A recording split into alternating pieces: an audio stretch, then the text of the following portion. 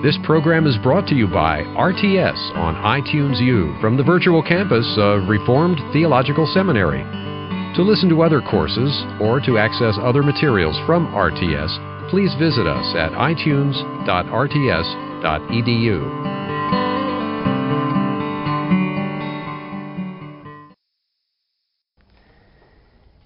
Now, before we go on into chapter 2, let me make this clear to you. That chapter 1 is really introductory until you come to chapter 10, verse 18. Now look at it. Open your Bibles. Hebrews chapter 10, verse 18.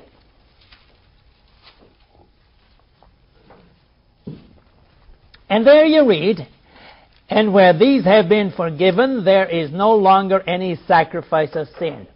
Period. That's the end of the first part of Hebrews. The second part of Hebrews begins with, "Therefore, brothers," and we can include sisters, "since we have confidence to enter the most holy place by the blood of Jesus, by a new and living way opened for us through the curtain that is His body, and since we have a great high priest over the house of God," all this obviously refers to the priesthood, which is explained in great detail in chapter 7, 8, 9, and the first part of 10. Now he says, "Let us draw near to God with a sincere heart in full assurance of faith." Chapter 11 is about faith. See it? Continue. "Having our hearts sprinkled to cleanse us from a guilty conscience, and having our bodies washed with pure water." Verse 23.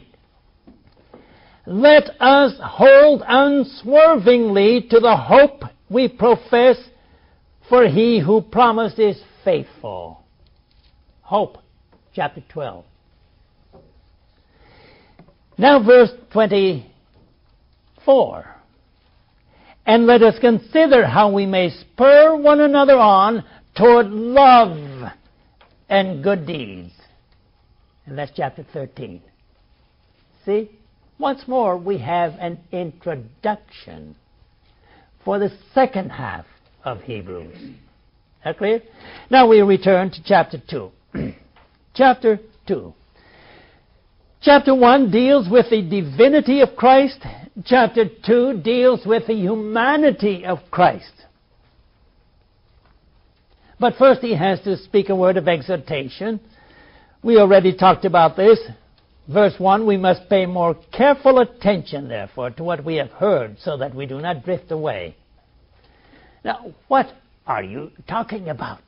Drifting away, careful attention? Oh, I'll explain it to you. He says, verse 2, "For if the message spoken by angels was binding, and every violation and disobedience received its just punishment, how shall we escape if we ignore such a great salvation?" Now, once more, what are you talking about? The message is the Ten Commandments spoken from Mount Sinai. And Jewish people, you find that in Paul, and you find that in Stephen, in Acts chapter 7, and Paul also in his letters, say that the Ten Commandments were communicated by God through the agency of angels. Okay, now we are right on target. He says, the Ten Commandments spoken by angels or God, using the angels as intermediaries, was binding, and every violation of these Ten Commandments and disobedience received its just punishment. And now you have not only the law, but the entire Old Testament, all 39 books. How shall we escape if we ignore such a great salvation? This salvation which was first announced by the Lord was confirmed to those who heard Him. Another 27 books, not quite, because John's epistles and gospel had to be written yet. And not gospel and then the book of Revelation. So mine is the epistles, mine is the gospel, mine is Revelation. He says, now you have 23, 22 books extra. That's the full revelation of God. How do you escape if you ignore such great salvation? Okay, then he has one more verse. God also testified by signs, wonders, various miracles, and gifts of the Holy Spirit distributed according to His will. And the early missionaries who went out were able to speak different languages. They were also able to heal the sick. All you have to do is read the book of Acts. God was at work by way of His Holy Spirit. Now, then he continues, and he says, now I'm going to talk about the humanity of Christ. I referred already to verse 6, where the writer quotes Psalm 8, what is man that you are mindful of him, the Son of Man that you care for him? You made him a little lower than the angels. You crowned him with glory and honor, put everything under his feet. That's a quote. So that's a quote of David. No, he doesn't say that. He says someone testified somewhere. Yeah, okay.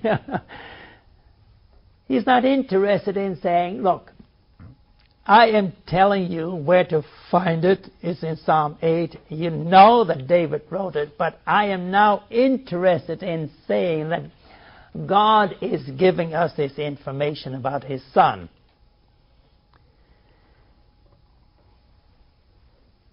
And then he has a commentary. The commentary is this. In putting everything under Him, God left nothing that is not subject to Him. Yet at present we do not see everything subject to Him. Yeah, there's the reality of it all. You'll see Adam and Eve. Adam in paradise saying to the eagle flying up above, Eagle, come down. Your name is Eagle. He says to the tiger, Tiger, come here. And your name is Tiger. That is, Adam was in full control because he was at the pinnacle of God's creation, and God told him to give names to all the animals. He had authority.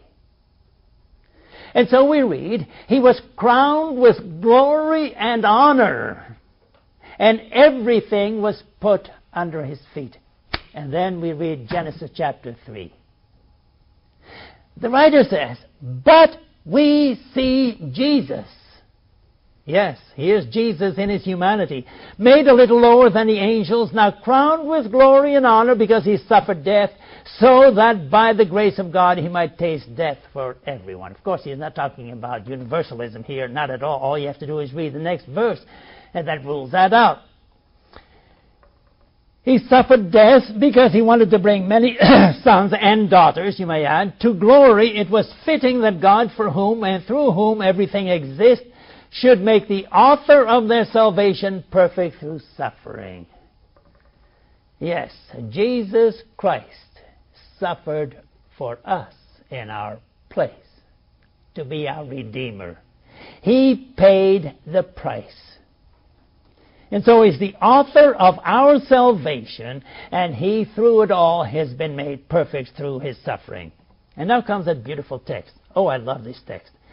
Both the one who makes men holy and those who are made holy are of the same family, so Jesus is not ashamed to call them brothers. Now, all of us in our brother's family circle have Uncle Charlie. And, well, we just don't talk about Uncle Charlie. You know, he's the black sheep. Well, we have a family gathering, and then sort of on the edges there's Uncle Charlie. We are all right. And Jesus says to you and me, I know you're sinners, all of you, but you're my brother and you're my sister. I am making you holy. Read it again, verse 11. Both the one who makes man holy, men and women of course, and those who are made holy are of the same family. He's not ashamed to call them brothers and sisters. And then he quotes. In his humanity, he quotes Psalm 22. Now, you know Psalm 22, verse 1. My God, why have you forsaken me? Well, now you go to the end of that psalm.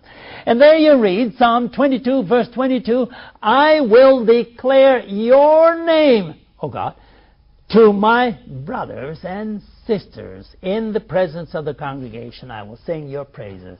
That means every Sunday morning, Sunday evening, when you come together for worship, Jesus is in your midst and Jesus sings the praises with you. And then comes the other. From Isaiah chapter 8, verse 17, where you read about Emmanuel, God with us. Again, I will put my trust in Him. And here I am, and the children God has given me. Beautiful, beautiful. That will preach.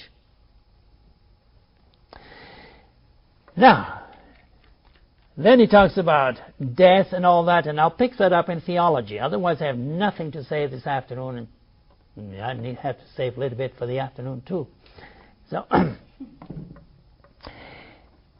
he talks about Abram's descendants are saved, not the angels. Abram's descendants. And he says, for this reason he had to be made like his brothers in every way, in order that he might become a merciful and faithful high priest. And now notice, this is the very first time in the epistle that he talks about the high priest. And he calls the high priest, Jesus Christ, the merciful and faithful high priest. That he might make atonement for the sins of the people. And I'm going to talk about this afternoon. The word atonement is used in the NIV and I think also in the NASB. Am I correct? Check it. Check it. To verse 17, last part. How does it read? NASB.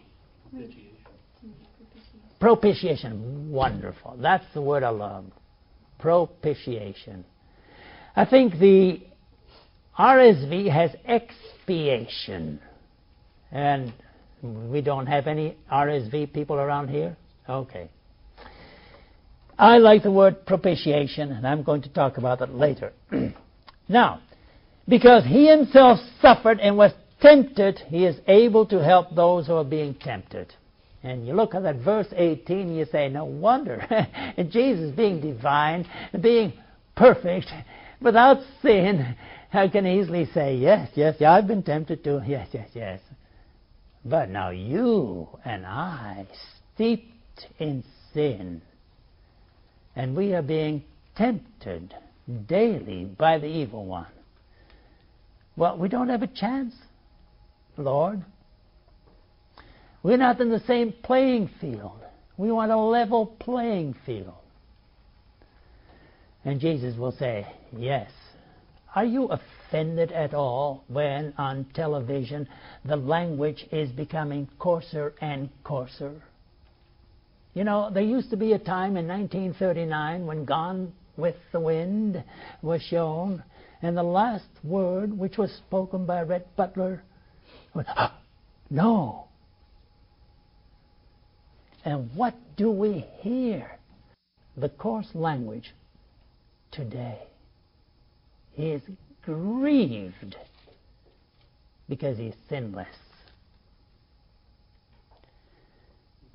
Jesus can say, done that, been there. Yes. He's tempted by Satan. But every time Satan came to him, Jesus came right back by saying, and this is what the Word of God says. And conquered. Okay, I'll move on to chapter 3. Jesus is the apostle and great high priest. Notice how it is put. Therefore, holy brothers, who share in the heavenly calling, fix your thoughts on Jesus, the apostle and high priest whom we confess. There's a title, apostle, one who has been sent by God to be his messenger. You read about it in John 3, verse 32. Jesus is sent as a messenger of God. And a high priest, not just a priest, a high priest, whom we confess. Now, he's going to go into it in great detail in chapter 5 and again in chapter 7. But here already, he is laying the foundation. He is constructing the framework. And then he says, well, Moses was faithful in God's house, but Christ is faithful over God's house, and he is far greater. And we are his house if we hold on to our courage and the hope which we boast. Verse 6, chapter 3, 6. Now, what does the writer do? He quotes Psalm 95. Psalm 95 was sung by the people of Israel when they went to the synagogue worship service either on Friday evening or Saturday morning. They would sing Psalm 95. Now, turn with me to Psalm 95, will you?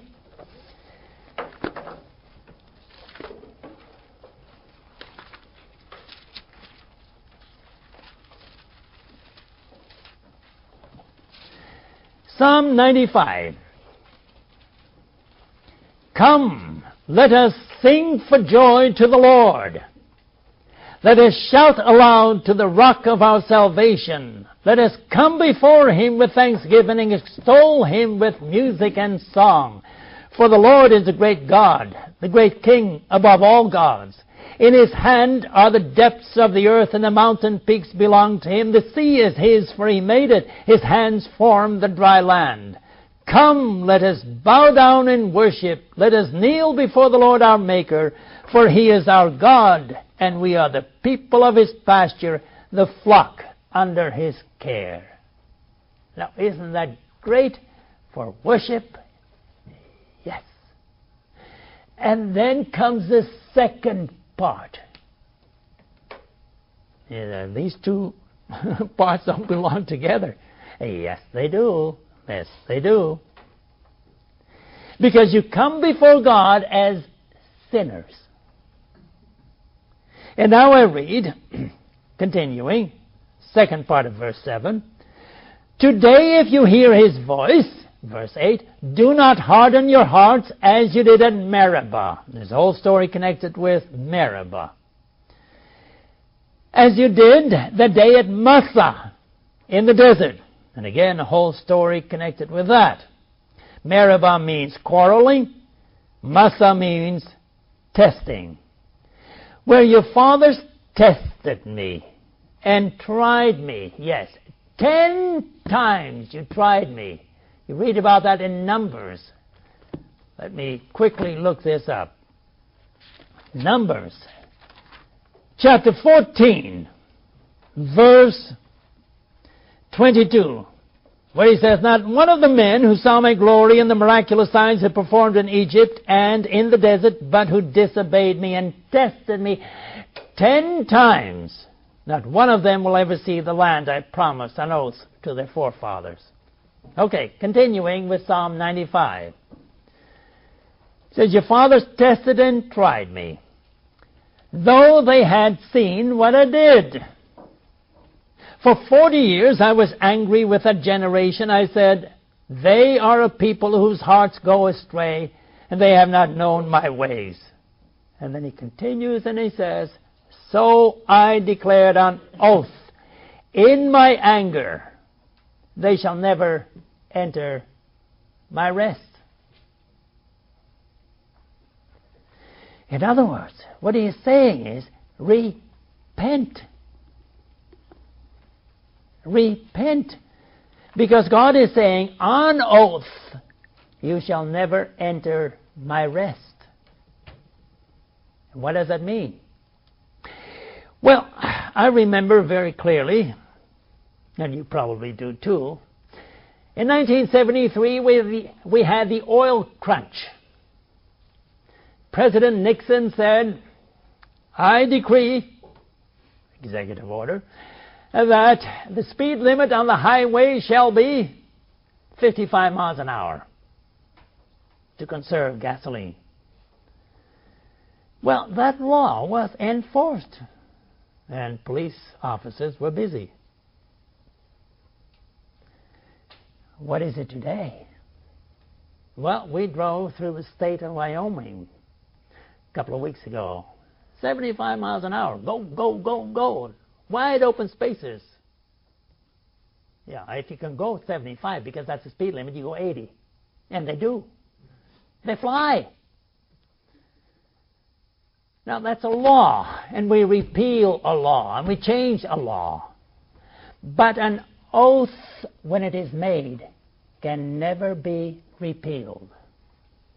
So when God says, in my wrath, in my anger, I declared an oath, He says it will never be repealed. They shall never enter my rest. And now you have to figure out what is meant by rest. Those people in the desert were not allowed to enter the promised land. Okay, so that's rest. So the wandering of the Israelites and the warfare of the Israelites came to an end when they entered the promised land. And these were all 20 years old and younger when God said this way back at Mount Sinai. Okay, now continue reading with me, will you? Well, in chapter 3, verse 12, and first he has a word of exhortation. He says, see to it that none of you has a sinful, unbelieving heart that turns away from the living God. But encourage one another daily, as long as it is called today, so that none of you may be hardened by sin's deceitfulness. In other words, what he is talking about is corporate responsibility. All of you, not just the pastor, the elders, or the deacons, all of you are responsible when you see someone drifting away. You call that person back. That's your job. Now we read verse 16. Who were they who heard and rebelled? Were they not all those Moses led out of Egypt? And with whom was he angry for 40 years? Was it not with those who sinned, whose bodies fell in the desert? And to whom did God swear that they would never enter his rest, if not to those who disobeyed? So we see that they are not able to enter because of their unbelief. And now, class, I refer you to my commentary. This is found on page 97, bottom of the page. And just make a note of that and listen.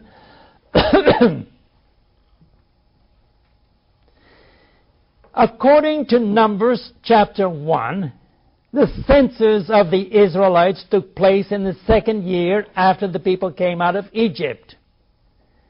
And the total number of men 20 years and older who were able to serve in Israel's army was 603,550. You find that in Numbers 1, verse 46. You may want to take a note of that. Numbers 1, 46. That is, men 20 years and older, 600,000, roughly speaking, 603,550. Double this number. This assumes an equal number of women who were 20 years or older. And divide the total by the number of days the Israelites spent in the wilderness during those 38 years. The result is nearly 90 funerals per day in consequence of God's curse. 90 funerals a day. That's God's wrath. And now, don't come to me and say, well, they died in the desert, but their souls went back to God who gave them. and they are now with the Lord forever.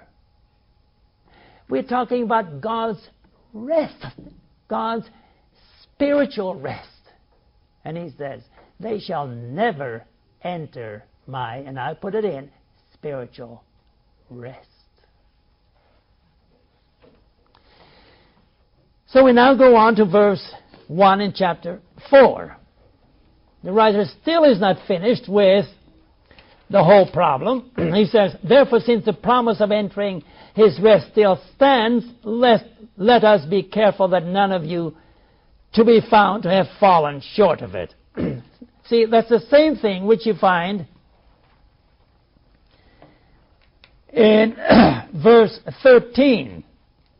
Encourage one another daily, as long as it is called today, so that none of you may be hardened by sin's deceitfulness.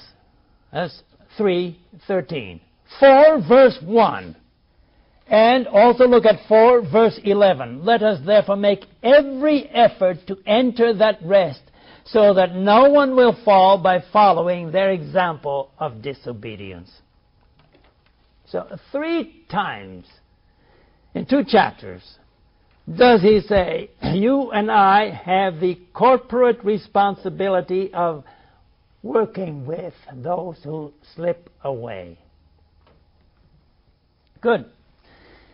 Look at verse 2. A bit difficult here. Chapter 4, verse 2. For we also have had the gospel preached to us, just as they did. You mean just people in the desert receive the gospel? And the answer is yes. When God speaks to us and gives us His promises, that is the gospel. Because the gospel means, euangelion, means good news.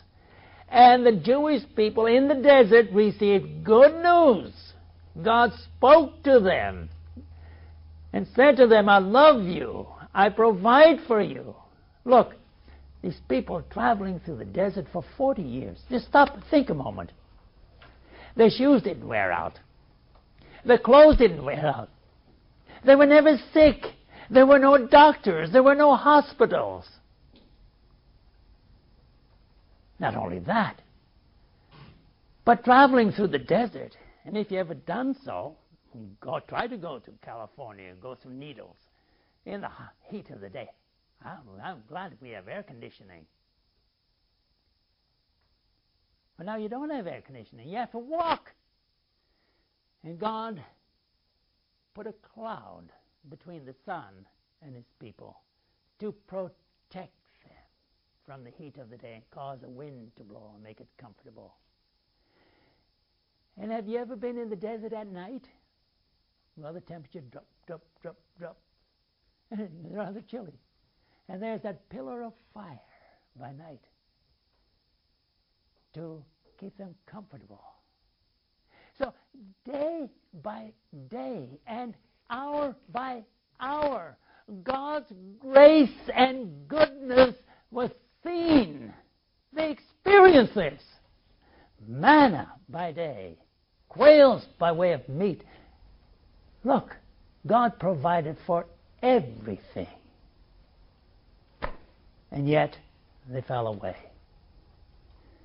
You know, the amazing picture is, and I think you find it in Exodus chapter 33, that here is Moses on top of Mount Sinai, and God had taken 2 tablets of stone and written with His finger the 10 Commandments, gave them to Moses and said, okay, now you take these back to the people of Israel.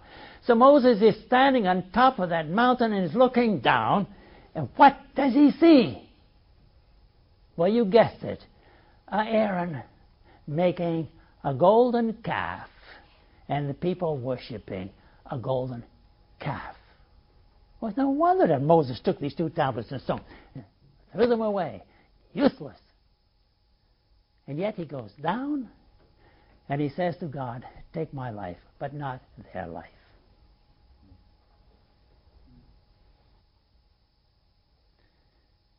Now, one other thing.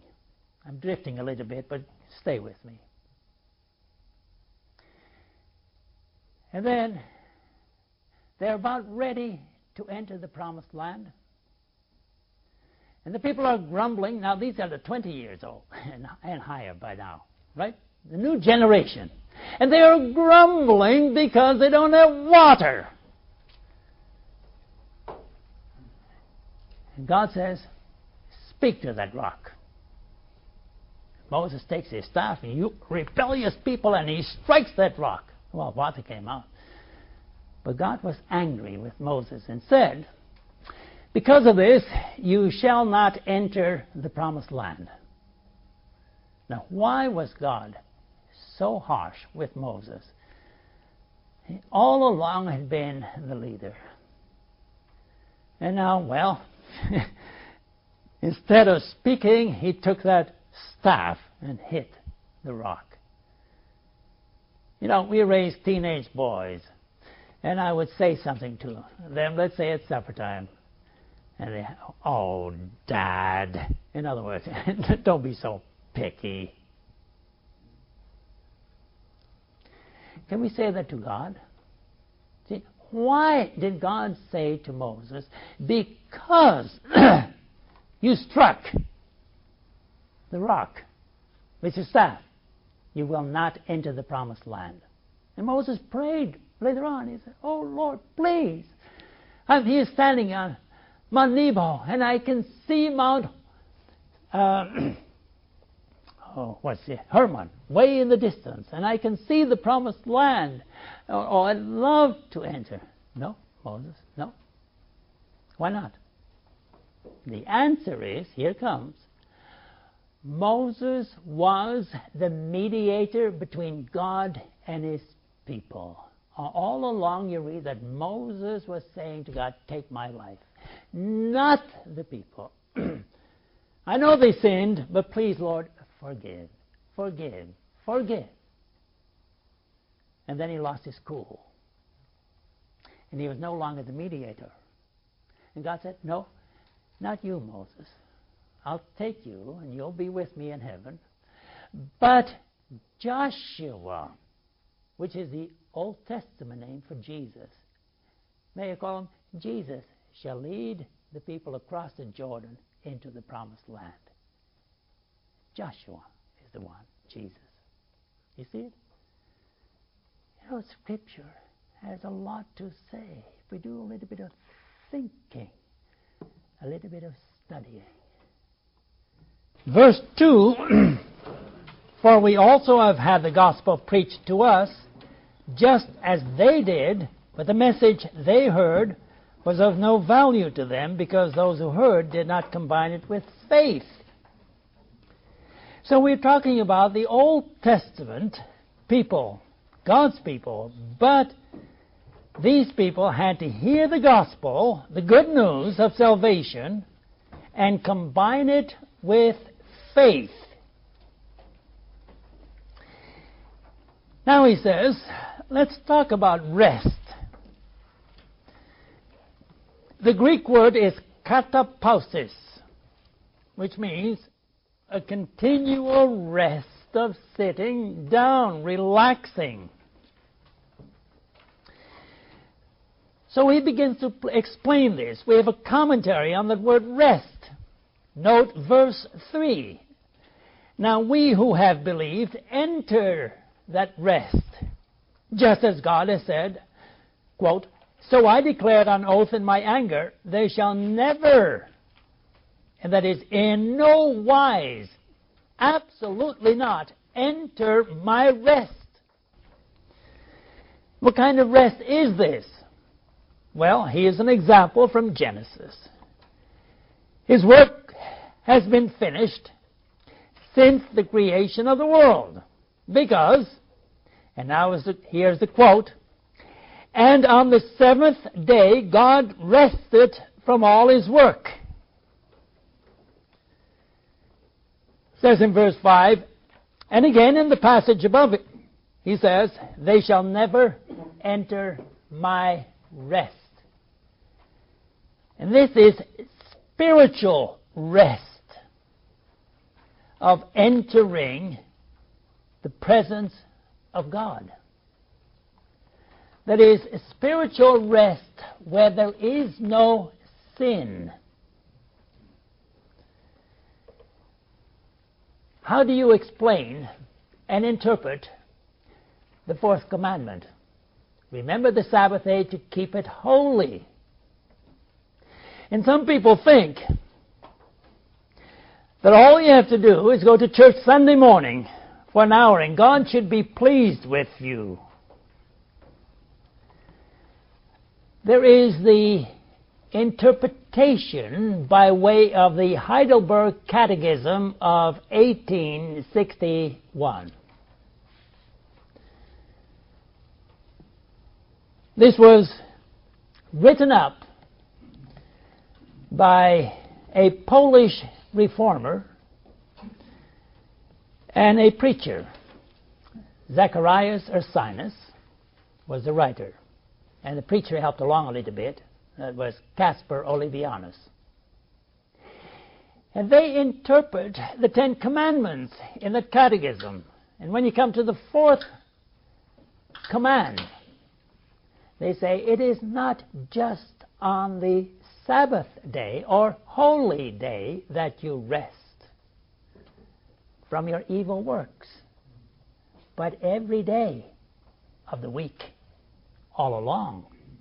You are commanded by God to cease sin, practicing sin. That's rest. And if you have that concept now of giving up working in sin, evil works, then look at what you have here. God rested. It's a spiritual rest. And if we come into His sacred presence, we must rest as well. God rested on the seventh day. And again in the passage above He says, they shall never enter my rest. Verse 6, it still remains that some will enter that rest, and those who formerly had the gospel preached to them did not go in because of their disobedience. You can almost predict at what level people are who fall away from the living God. Here they are. Number one, the first step into sin is unbelief. Number one, maybe you'd like to jot this down. You know it doesn't hurt to put it down on paper. Unbelief is number one. Number two, disobedience. Number three, neglect. What I mean by neglect is failing to go to church, read your Bible, be in prayer. Number four, apostasy, falling away. And number five, hardening of the heart. Now, you have these in a row, I hope. Now what you have to do is look at the positive. So for unbelief, you have on the other side of the coin, faith. The opposite of disobedience is hearing obediently. The opposite of neglect is steadfastness.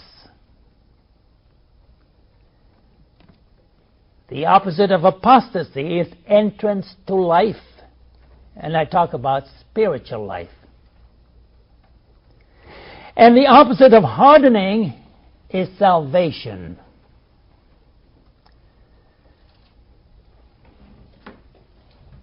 So if someone falls away, you see him slip, he is in sin. And you see the steps until finally you have the hardening, and then there is no hope anymore. I have much more to say about falling away because the author has plenty to say about that in chapter 6, and we'll get to that quite soon.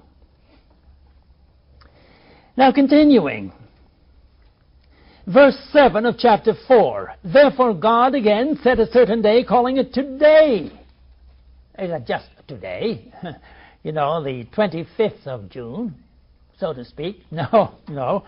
Today must be seen here as the present, time of the present. A long time later he spoke through David, as was said before, today, if you hear his voice, do not harden your hearts. And then verse 8, note how he puts it. This is a reference now to history. For if Joshua had given them rest, that is, rest from their nomadic life in the desert, rest from being the soldier in Israel's army, God would not have spoken later about another day. He says, there remains therefore a Sabbath rest. Now, the first one happened to be katapausis.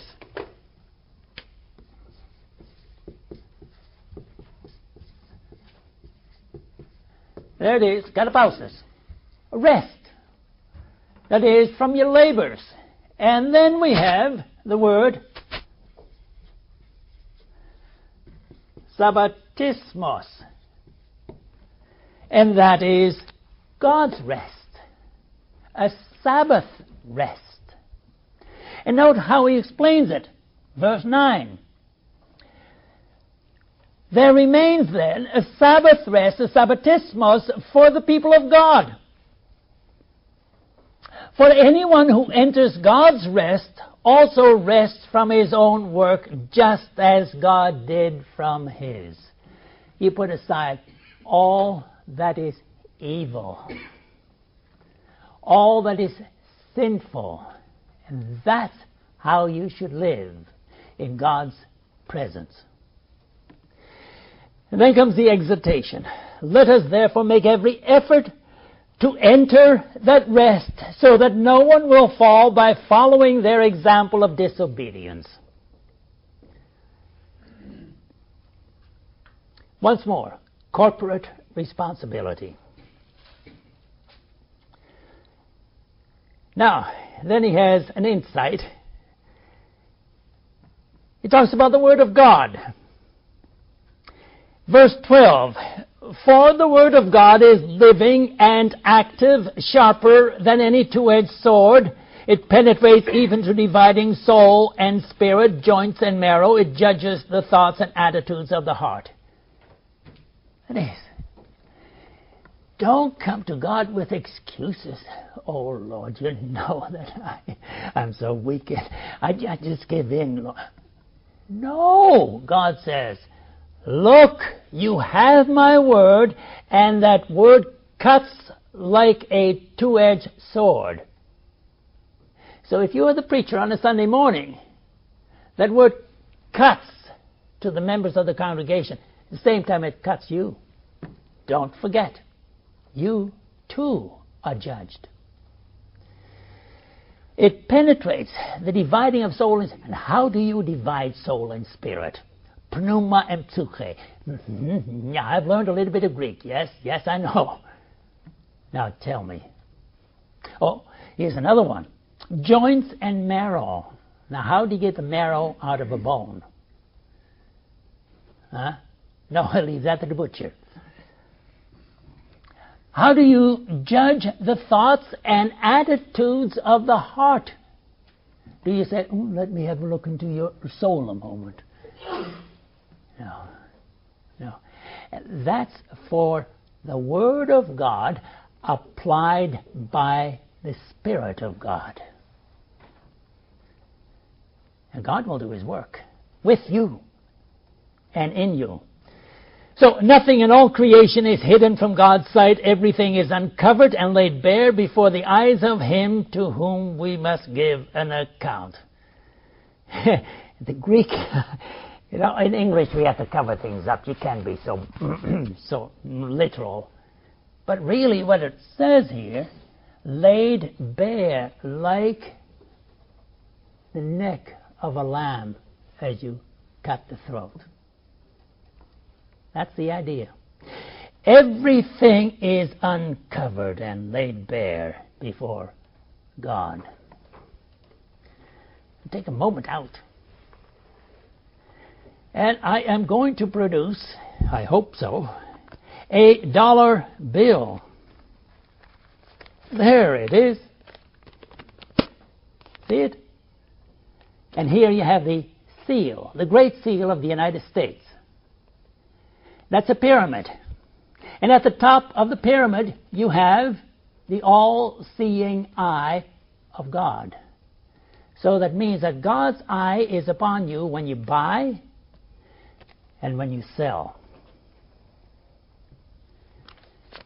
Now there is some Latin right here at the top. It says coeptus annuit. And then at the bottom it says Novus Ordo Seclorum. This goes back to 1776, the Day of Independence. And the artist who designed the Great Seal of the United States did not only say, oh, God's eye is upon you, but also said, annuit coeptus, which means God nodded his approval on this young nation, the new order of things. In other words, this dollar bill goes back to a Christian base. God's eye is upon you. Well, enough of that. That was my illustration. I continue. Chapter 4, verse 14. Martin Luther, when he was translating the New Testament from Greek into German, 1523, when he came to chapter 4, verse 14, he said, that's a new chapter. That should be 5, verse 1. And so if you go to a German Bible of Martin Luther, you will see that chapter 5 begins at 4:14. Why? Well, read it with me, will you? Therefore, since we have a great high priest who has gone through the heavens, Jesus, the Son of God, let us hold firmly to the faith we profess. Now, you can talk about a priest, and then you say the high priest. That's where it stops. See, you have senators. First you have congressmen, then you have senators, and then you have the president. And there's nothing above the president, humanly speaking.